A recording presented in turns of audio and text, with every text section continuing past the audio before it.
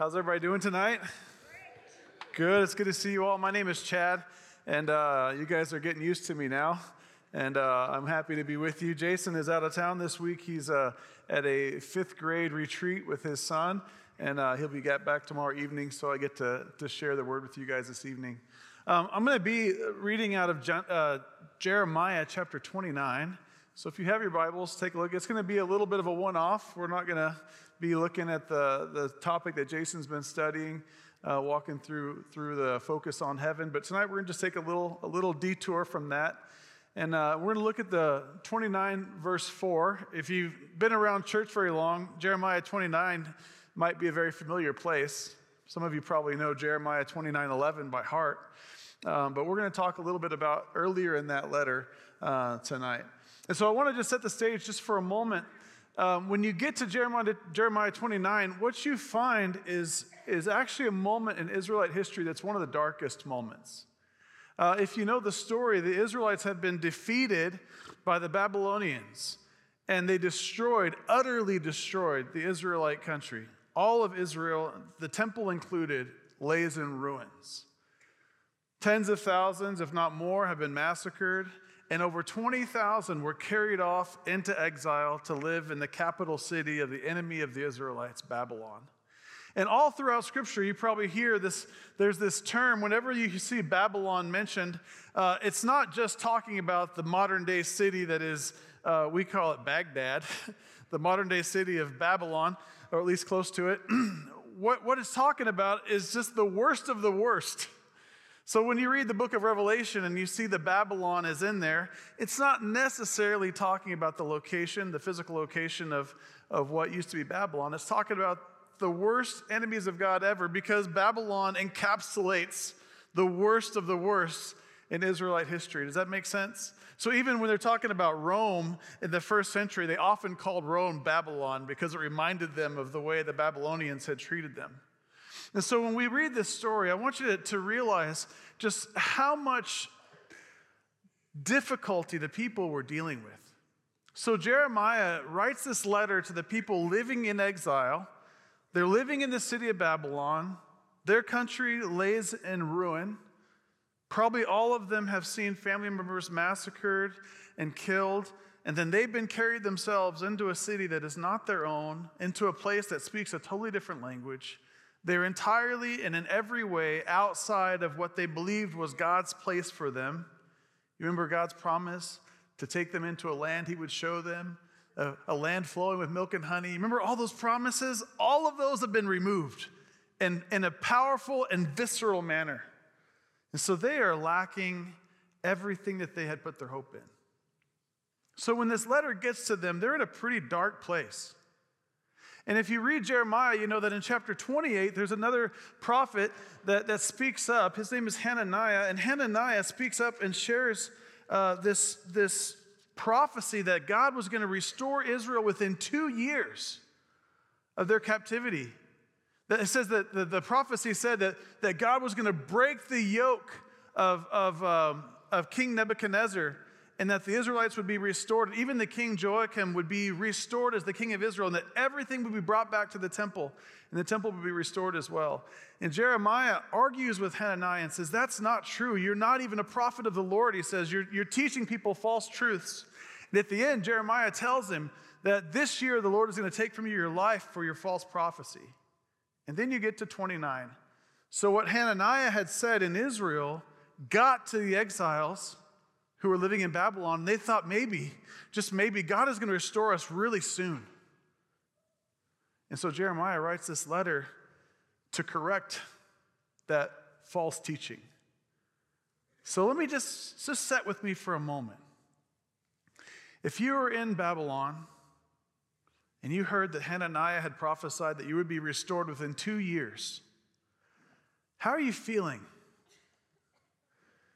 You feel like that's a pretty good thing, right?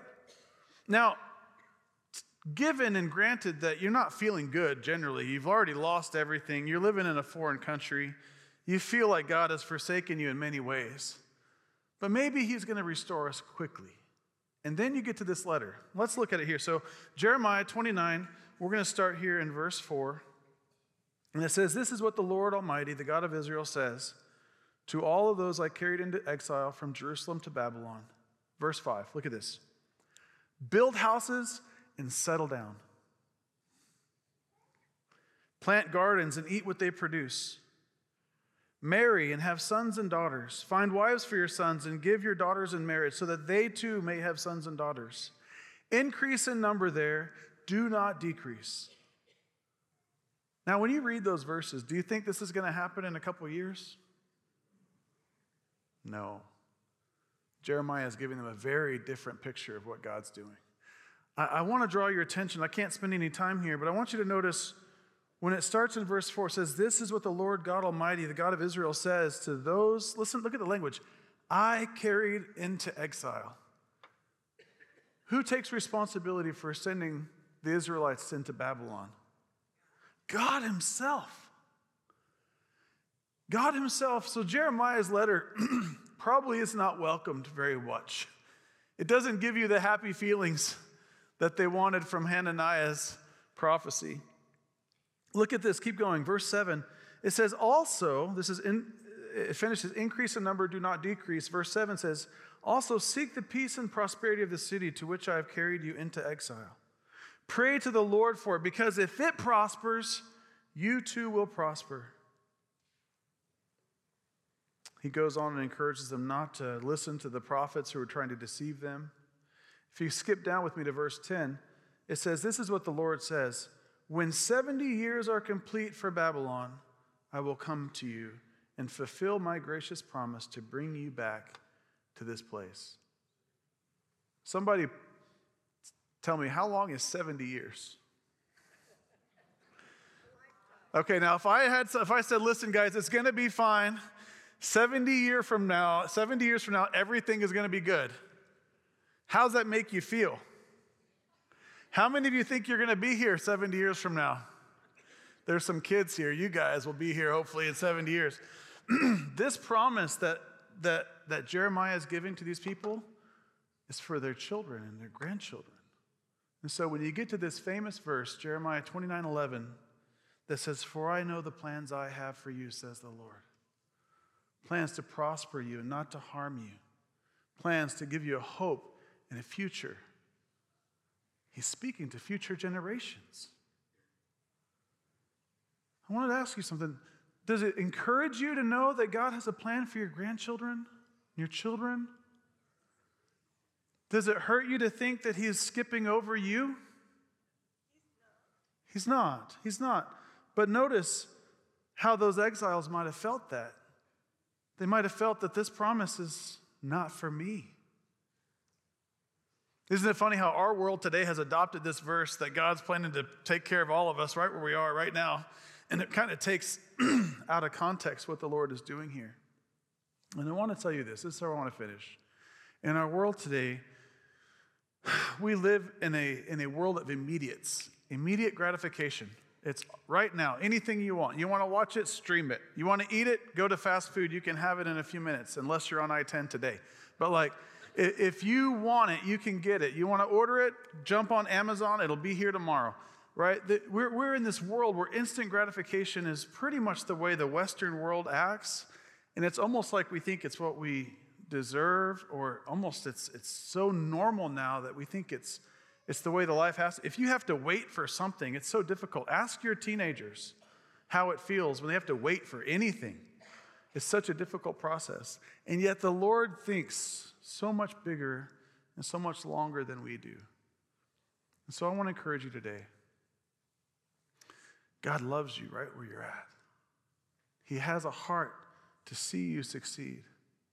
He has a heart to see this city succeed. And we should be praying that God would open the hearts of the places where we live, and that God would make these cities prosperous, because as they prosper, we prosper. You know, one of the amazing things is that we're in the middle of an extremely strong growth area. You know that? This is one of the fastest growing areas in the entire United States right now. And because of that, if we do things moderately well, our church is going to grow.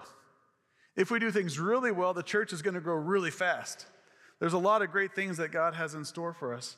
But I want you to know it may not be tomorrow. It may be for future generations. And I'll stop with this. You probably have all seen this Asbury revival going on around the country.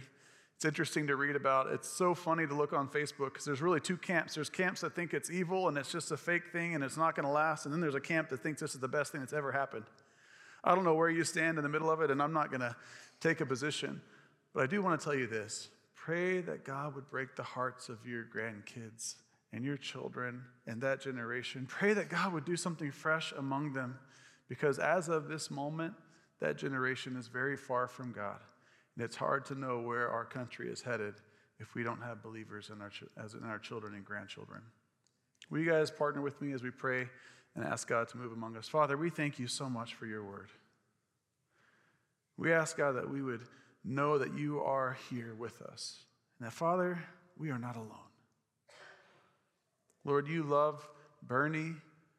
You love this county, the state. Father, you love people here. We pray, God, that we would be lights to this community.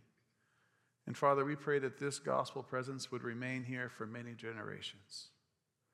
That, Father, this light on a hill would speak to generations far beyond us. God, we love you and we praise you. Go with us. In Jesus' name we pray. Amen. Amen. God bless you guys. Have a wonderful evening. Oh, sorry. There's a couple of things I need to tell you. Sorry.